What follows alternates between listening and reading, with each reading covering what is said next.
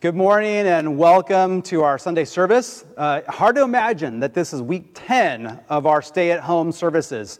Hard to imagine that we've been doing this for 10 weeks and several weeks still to come. We don't know how many more, but it's amazing how this COVID situation has interrupted our lives to such a degree. If you think back into middle March when we first, when it was kind of becoming a reality. I remember even Mike and I were talking about that Sunday service. It was Thursday afternoon, and we just said, I think probably for the next 2 weeks, we probably need to do these online services, and then we'll come back together after that. Those 2 weeks turned into 6 weeks, which turned into 10 weeks, and who knows how many more. It's a huge interruption, but it's funny how we didn't even know that at the time. It just kind of unfolded, and we've gained more information as we've gone. For some of you, your lives have been interrupted as well. Maybe at first you thought, it's just a couple weeks, I just got to stay at home and figure out how to work with kids, doing their schoolwork, and I can't go to the gym or my favorite coffee shop. But it was just a kind of minor interruption.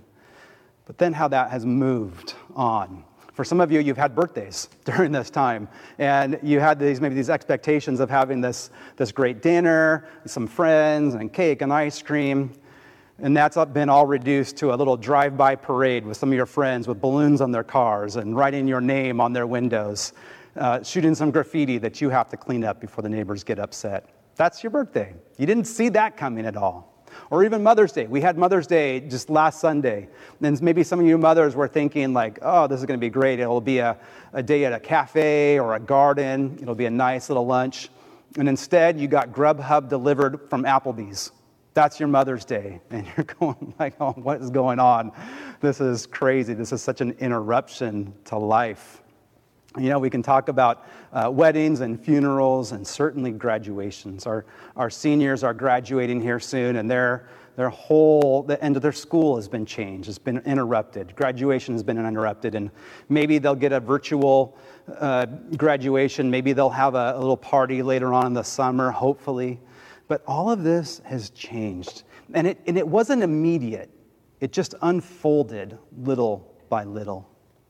Well, I say all that because we're talking about the disciples today, and we're seeing how they early on, they said, we're going to follow Jesus, but I don't think that they comprehended all that would mean. Little by little, this whole idea of discipleship and being a follower of Jesus is meaning more to them each and every day. Each experience is just a little bit more of what Jesus is trying to teach them, how to walk and follow him, to walk in faith. And so for the disciples, at first it was just, seems like a guy that we should follow. John the Baptist talks about him. He seems like a good quality guy. He teaches with authority. He's able to do some miracles. We're intrigued. We're interested. We'll follow. Then we come to Matthew chapter 5, 6, and 7, which we spent, in the last few weeks looking at. And we see that this is intentional for Matthew as he is showing not just who Jesus is, but what he thinks and how what he's preaching, what his message is. His message specifically in Matthew 5, 6, and 7 is how you enter the kingdom. How you enter the kingdom of God. And just to give a quick summary of this whole Sermon on the Mount, as we call it, he basically is saying that, hey, all of you are religious. All of you want to enter the kingdom of God. But I'm telling you, it's not what you think. The people that you think are going to be in the kingdom of God won't be there. Instead, you have to listen, and you have to listen to my word and obey. In the kingdom of God, you enter with a humble heart. That's how you're going to come into this kingdom. He spends some time talking about that, and then he closes this with some word pictures. And he just says, this is what we talked about last week. He says, you need to be aware that there's all these people that want to go to the kingdom of God, and they're all on this road, but that's not the road you need to be on. The road is wide and it looks nice. There's fruit trees and there's houses along this road. But that's not the road. Pay attention. Instead, look for the small gate and the narrow road. That's the road you need to be on. That's the road that leads to the kingdom of heaven. And on that road, you will find some fruit trees, and it's going to be beautiful fruit. right? The wide road, that has fruit trees too, but that fruit is no good. It looks good. It looks like those mangoes that are sitting on your kitchen table, and you're waiting for them to get ripe, and you feel them, and they're nice and soft, and so you cut into them. But instead of seeing bright orange, soft, and supple fruit, it's all brown and kind of gross. He says that's what it's like on the wide road. But instead, in the narrow road, it's the good fruit. And furthermore, there's houses. And on the wide road, those houses, they look good, but they're built on sand. And when the storm comes, they're going to fall down. But on the narrow road, those houses are built on rock. They have a strong foundation. That foundation is Christ.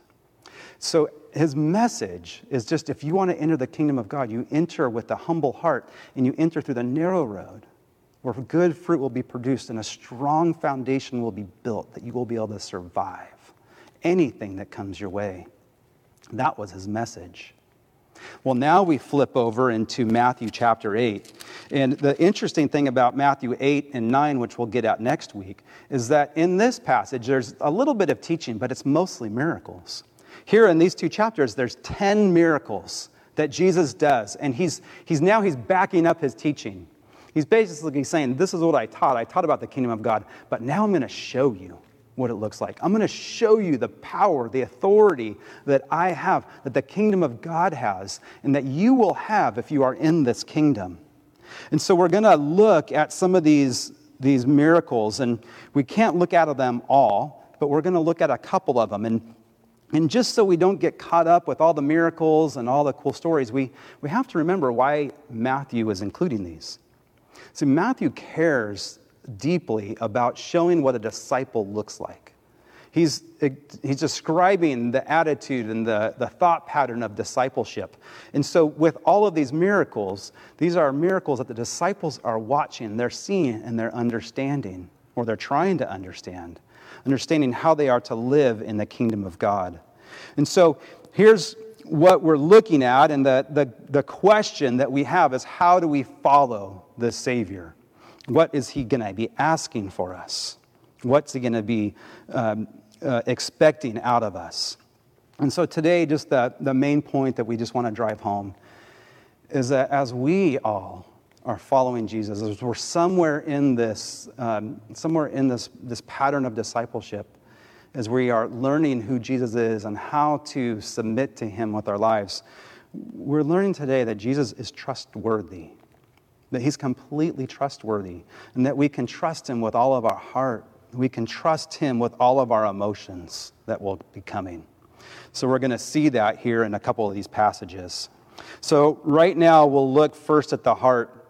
And as the disciples are understanding what it means to follow Jesus, he kind of pulls back the curtain, so to speak, of one aspect. And it starts here with not a miracle, but with some of the teaching. That here's, they're coming down the mountain, he's done some miracles, and now he's ready to go. He's ready for some quiet time. He's ready just to get away. But just before he does, these two people come up to him, and they don't even ask him questions. They make these statements. And Jesus is going to respond and saying just, here's what I'm asking. I'm asking for your whole heart. That's what he wants. He's not interested in just kind of a half-hearted hobby or interest, but he wants all of us. So, several of you have these hobbies that you're interested in. I call them half-hearted hobbies because you're interested. Maybe you bought the material and you bought the supplies, but you don't spend a lot of time doing it. Maybe it's working on cars and you have a food tools, but when it comes down to it, you'd rather just go to the mechanic. Or maybe you have a half-hearted hobby of sewing, and you have a sewing machine and you have fabric and you have the pattern, but maybe even at the beginning of COVID, you said, what I'm going to do as my goal is to learn how to sew. I'm going to sew pajamas and face masks and pillowcases and socks and whatever else. But that sewing machine is still sitting in the closet down the hall. It's a half-hearted hobby, and we have these things. But here are some disciples, some people that come up, and they're asking if they can kind of follow Jesus half-heartedly. That's basically what they're saying. And here's what they say. They're not even asking him questions. They're just making statements. These two individuals have 1 minute with Jesus, and here's what they say. The first one says this: "Teacher, I will follow you wherever you go." I'll follow you wherever you go. Interesting, whatever that means. I'll get to that. The second one, though, says this: Lord, first let me bury my father. That's all he says. The first guy says this: I'll follow you wherever you go. Basically what he's saying is, I'm on your team, Jesus. I'm dependable, I'm motivated, I'm dedicated, I like adventure. You can count on me. I'll be there. He's proud. He's proud to follow Jesus. He's happy about this. He's happy about the adventure that Jesus is going to take him on. He's excited to see some new things, some new places, try some new food. He's excited to use his gifts and his skills for Jesus. But Jesus says this. He responds with this kind of weird proverb. He says, foxes have dens, and birds of the air have nests, but the Son of Man has no place to lay his head. Also an interesting statement as he responds back to him. What Jesus is saying is, yeah, you want to follow me. You're excited. You have enthusiasm, and that's great. But following me is maybe not what you think it's going to be. See, I'm not going to be living in high-rises or penthouses, and people aren't going to be excited to have me come and visit. They're not going to throw parades. No, it's going to be quite the opposite. That I'm going to have to suffer. That following me is going to be difficult. There will be moments of joy. There'll be moments of excitement. But by and large, it's a tough following. It's going to be hard. He calls himself the Son of Man. That's the first time Jesus uses this phrase. It's really his favorite phrase to describe himself. And it comes from Daniel 7, and it means it's a title of divinity on the one hand. But he also uses it several places to describe his humanity and the suffering and just the hardness of what his life will take on and ultimately his death that he will die. Following Jesus is not this glamorous adventure, but it's a tough journey. Are you willing to take it?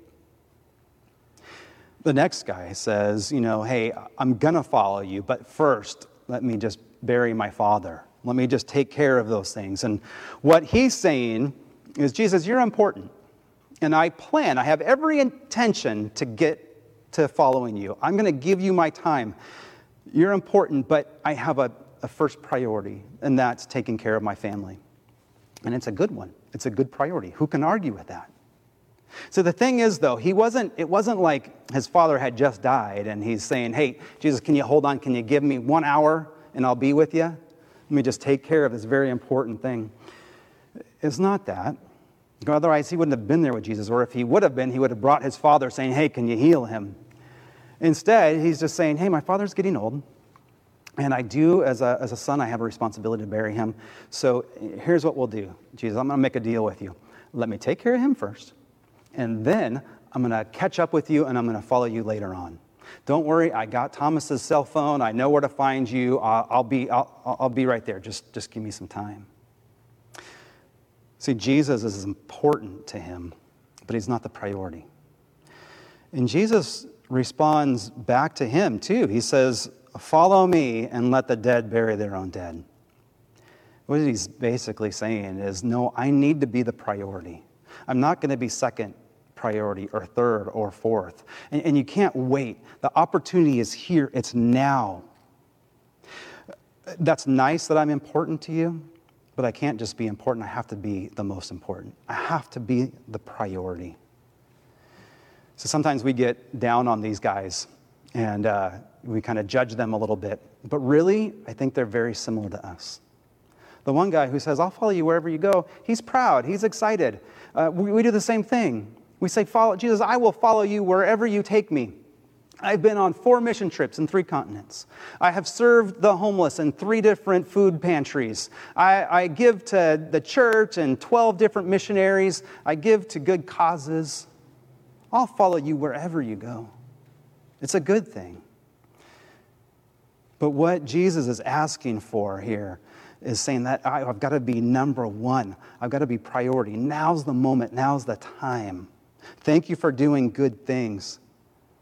But this is going to be tough. I'm going to ask you to go to hard places. The second guy, though, who says, I'll get to you soon. You're important. It's the same thing for a lot of us. I think if you ask people in the church, what's one of your biggest struggles in following Christ? It's that of keeping him as a priority. I think so many times it slips. We want him to be the priority, but it slips in different ways. To use the phrase that I see at Target on shirts and all that, it's just to say it this way. Jesus, you're important, but first coffee. All right? Or Jesus, you're important, but first school or work or kids' activities. Jesus, I'm going to follow you. You're important, but first sports or first work or first fill in the blank. We have these things. Each one of us, we struggle with this. We struggle with keeping Jesus as the priority. But for the disciples who are hearing this, they're hearing this message of being a priority, of following Jesus is not going to be easy, but it's going to take all of our hearts. We have to give him everything. We don't hold anything back from him. It will require some tough stuff. Are we ready to move forward as disciples, to go where he leads us, and to go now, to make him that priority? That was the first thing that was unveiled to them. But there's one more here in this passage that we'll talk about today. And there's several more as we go through. But now it's going to turn. And at first it was Lord's requiring our hearts. He deserves our hearts. But now we're going to look at that trust. Just that aspect of trust. And what do we do with our emotions? And how do we trust him in the midst of fear or in the midst of anxiety or panic or anything? So here, as we move to verse 23, the disciples get a front row seat to what Jesus is doing. Till now, they've been passive. They've just watched. They've seen him heal. They've listened to him teach. But now they get to experience all that he's put together. In some ways, it's like their first exam. And let's see how they do. Here it says in verse 23, it says this: as he got into the boat, the disciples followed him. So Jesus is like, I'm ready to go. He gets in the boat and is sitting there, and the disciples finally say, oh yeah, Jesus is already in the boat, let's go. Then it says in verse 24, suddenly a violent storm arose on the sea, so that the boat was being swamped by the waves, but he was sleeping. So the disciples came and woke him up, saying, Lord, save us, we're going to die.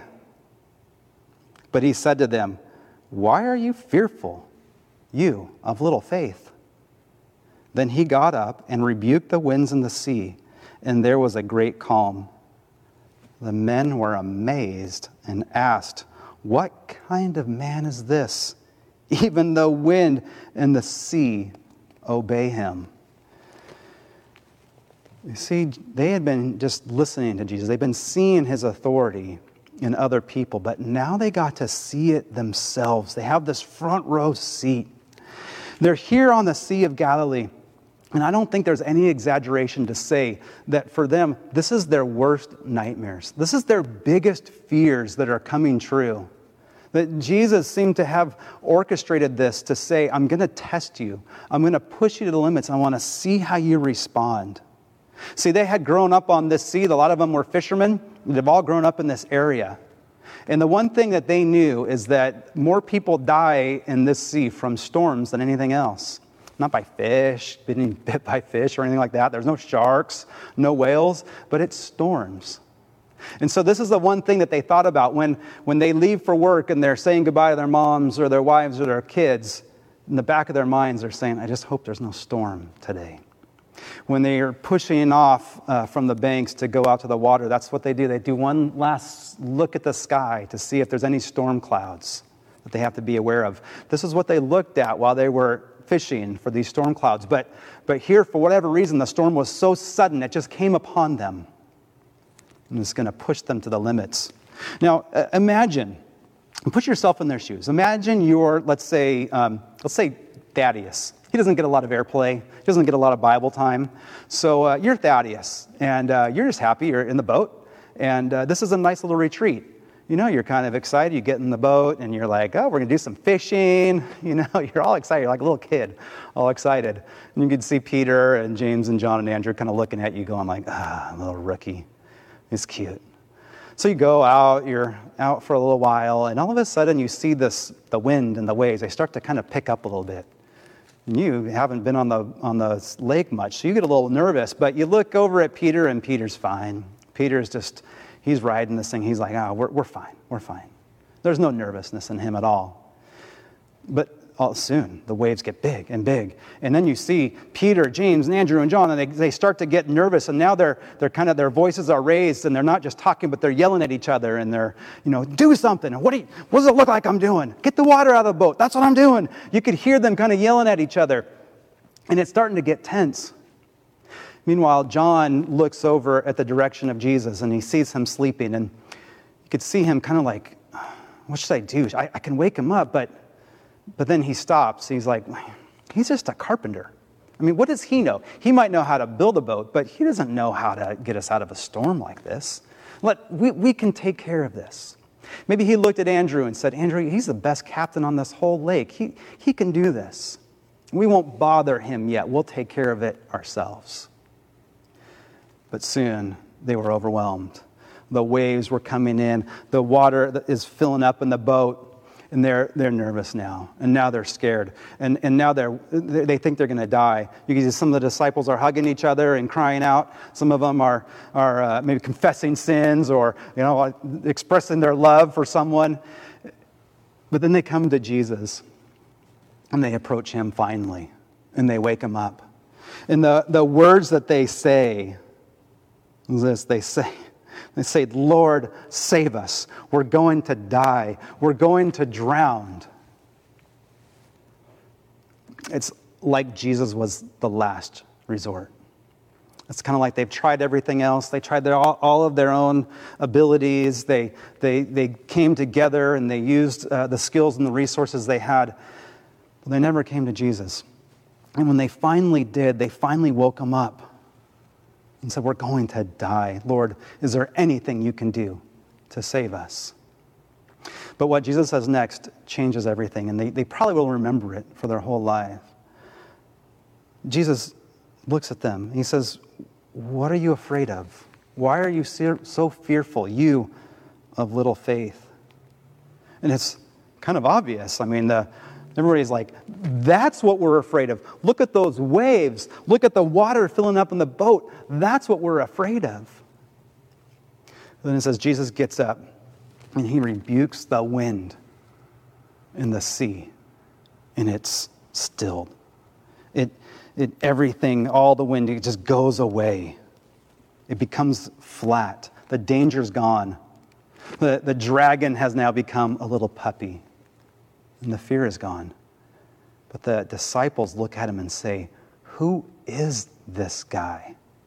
Who is this man that even the wind and the sea obey him? I'm sure for some of them, they flash back to Psalm 89.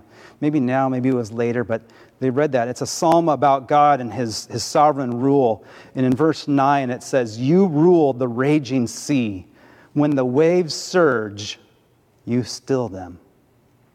It was a verse. It's a psalm about God and his power. And here is this man, Jesus, who did exactly what that psalm was talking about. He calmed the raging sea. Who is this man? It's safe to say the disciples didn't exactly pass the test. But I think they learned a lot, because we learn through tough times. We learn through these very emotional and fearful experiences. And I think as they were probably processing this, as they're learning, they learned a little bit about what they're supposed to do with fear. That life is going to have fearful situations. This was one of them, and this really scared them. But they're going to have more. The very next miracle, there's fear in that. There's going to be more fear along the way. And they as disciples, and we as followers of Jesus, disciples, we also have to know, what do we do when we're afraid? What do we do when fear is welling up, when it's overwhelming us? When Jesus said, what are you afraid of? Why are you so fearful? Where is your faith? I think what he meant by this is that these men waited until they had no other options, and then they came to Jesus. They waited until fear had gripped them. It had overcome them. It was controlling them. And when they woke up Jesus from sleep, he wasn't mad that they woke him up from sleep, but they looked at him with fear in their eyes, and fear in their words, and fear in their heart. And Jesus is saying, you can't let fear overwhelm you. You can't just come to me every time when you've exhausted everything else and there's nothing left to do and you're afraid and you're scared and then you come to Jesus. That's not when I want to be into your picture. That's not when I want to enter into your life. Saying, I want you to come when the fear is first there. See, fear is okay. Fear is a normal emotion. And it's normal. And I don't want you to hear this, and maybe you've heard these things, that, good Christians, they're not afraid. The good Christians never have fear. Stop being fearful and all that. That's not what he's saying. Because fear is real, and we will experience that. And fear is a good motivator, too. And it motivated them, finally, to come to Jesus. But what Jesus is asking, he's saying, I want you to come to me with eyes full of trust rather than eyes full of fear. I want you to bring that fear when it first starts welling up, when you first identify that that's what's going on, that you're getting afraid. I want you to come to me. I want you to bring that to me. I want you to trust that I can take care of it and have faith that I'm with you. I want you to bring your fear to me when it's still little, when your trust and your faith is bigger than your fear. See, some of us have experienced that. We've been living for the last 10 weeks or more with this fear. And it's not just fear that has lasted a day or an hour. It's fear that has been going on. And we're afraid of this virus. We don't know what to do with it. We don't know how it's going to act. We're afraid of getting sick ourselves. We're afraid of getting someone else sick, our family members or mom and dad or grandparents sick. Fear is real. But how do we bring that to the Lord? Do we wait and say, I'm not going to bother the Lord, I'm just going to kind of let him do his thing, and I'm going to just try to work it out myself, and we'll let government and the city government and federal government and all these other plans, and we'll use our social services, and if something still doesn't work, then I will come to the Lord? Or can we bring it to him now? And saying, Lord, I am afraid. I'm fearful. And before this overwhelms me, and before it controls me and manages me, I want to bring it to you. I want to give it to you. And I want to learn how to trust you. And I want my faith to grow. I want my faith and my trust in you bigger than I have in what's around us. Now, it doesn't mean that we can be foolish, that we can just not wear our mask and we can go wherever we want. We don't have to wash our hands or anything like that. That's not what he's saying. But how do we responsibly come to the Lord and just say, listen, I'm going to do everything I can to protect myself, but I'm bringing my heart, I'm bringing my emotions to you. And I'm asking that you will take care of me. You will meet me there. And just as you took care of the disciples in the boat, so you will take care of me in my life. I'm coming to you first. You are the God that deserves all of my heart. And with that, you deserve all of my emotions.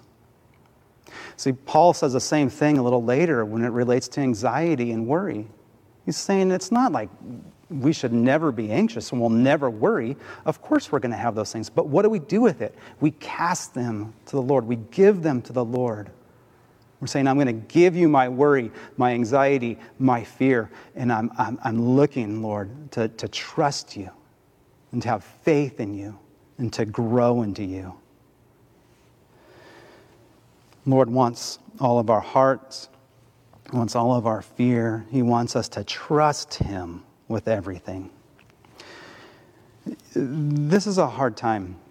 There's a lot to be fearful of. Not only getting sick, but then it's the economy, it's our finances, and we're afraid of that. But how can we as disciples, as followers of Jesus, bring him even that? Just be able to say, Lord, I'm starting to get nervous about this. My retirement and my bank account. I'm getting nervous, I'm getting afraid, but I'm coming to you first. I want you to walk with me through this journey. I want to grow in my faith and trust, and I know that you've got me. I know you're going to take care of me. For some of you, it's just transitions that are coming up. Some of you are going to be going into college, or maybe some into high school. And that's a whole new other area of fear. What's it going to be like? How's this all going to work? And you get fearful, but it's coming to the Lord first and saying, Lord, you have my heart and you have all of my emotions. I'm giving everything to you. I want to give you all my fear, all my nervousness, all my anxiety. I want to give it to you, and I want you to walk with me. I want you to take care of me. I know you will.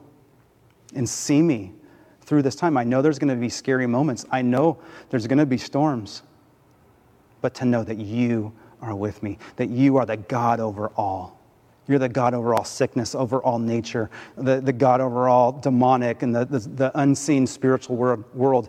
You're the God over that. You've got me. I'm in your hands. You imagine being a disciple, hearing all the teaching, seeing what Jesus is doing, but then being in that boat and being afraid and then learning, this is how I'm going to respond. I'm to come to him first and foremost, and let him enter into this. He's a God that is good. He's a God that is in control. He's a God that is sovereign. I can trust him. I can trust him with my life. I can trust him with my heart. I can trust him with my emotions. I can trust him with everything. As we look at this, we see that Jesus is not interested in just half-hearted devotion. He's not interested in just being important. And he's certainly not interested in being a last resort. He wants to be first in our lives, our priority. To give him all of our heart, to trust him with that, to give him everything, all of our experiences, to give him with that, and let him be there. Let him be God. Let him be Lord in our lives. That's what the disciples were learning. It took them a while. They didn't get it the first time. But that's what I hope we're learning. I hope we, as followers of Jesus, are learning to give him more and more of our heart, to give him more and more of our emotions, to let him walk with us through the darkness, the storms of life, knowing he's got us. He's got us in his strong hands.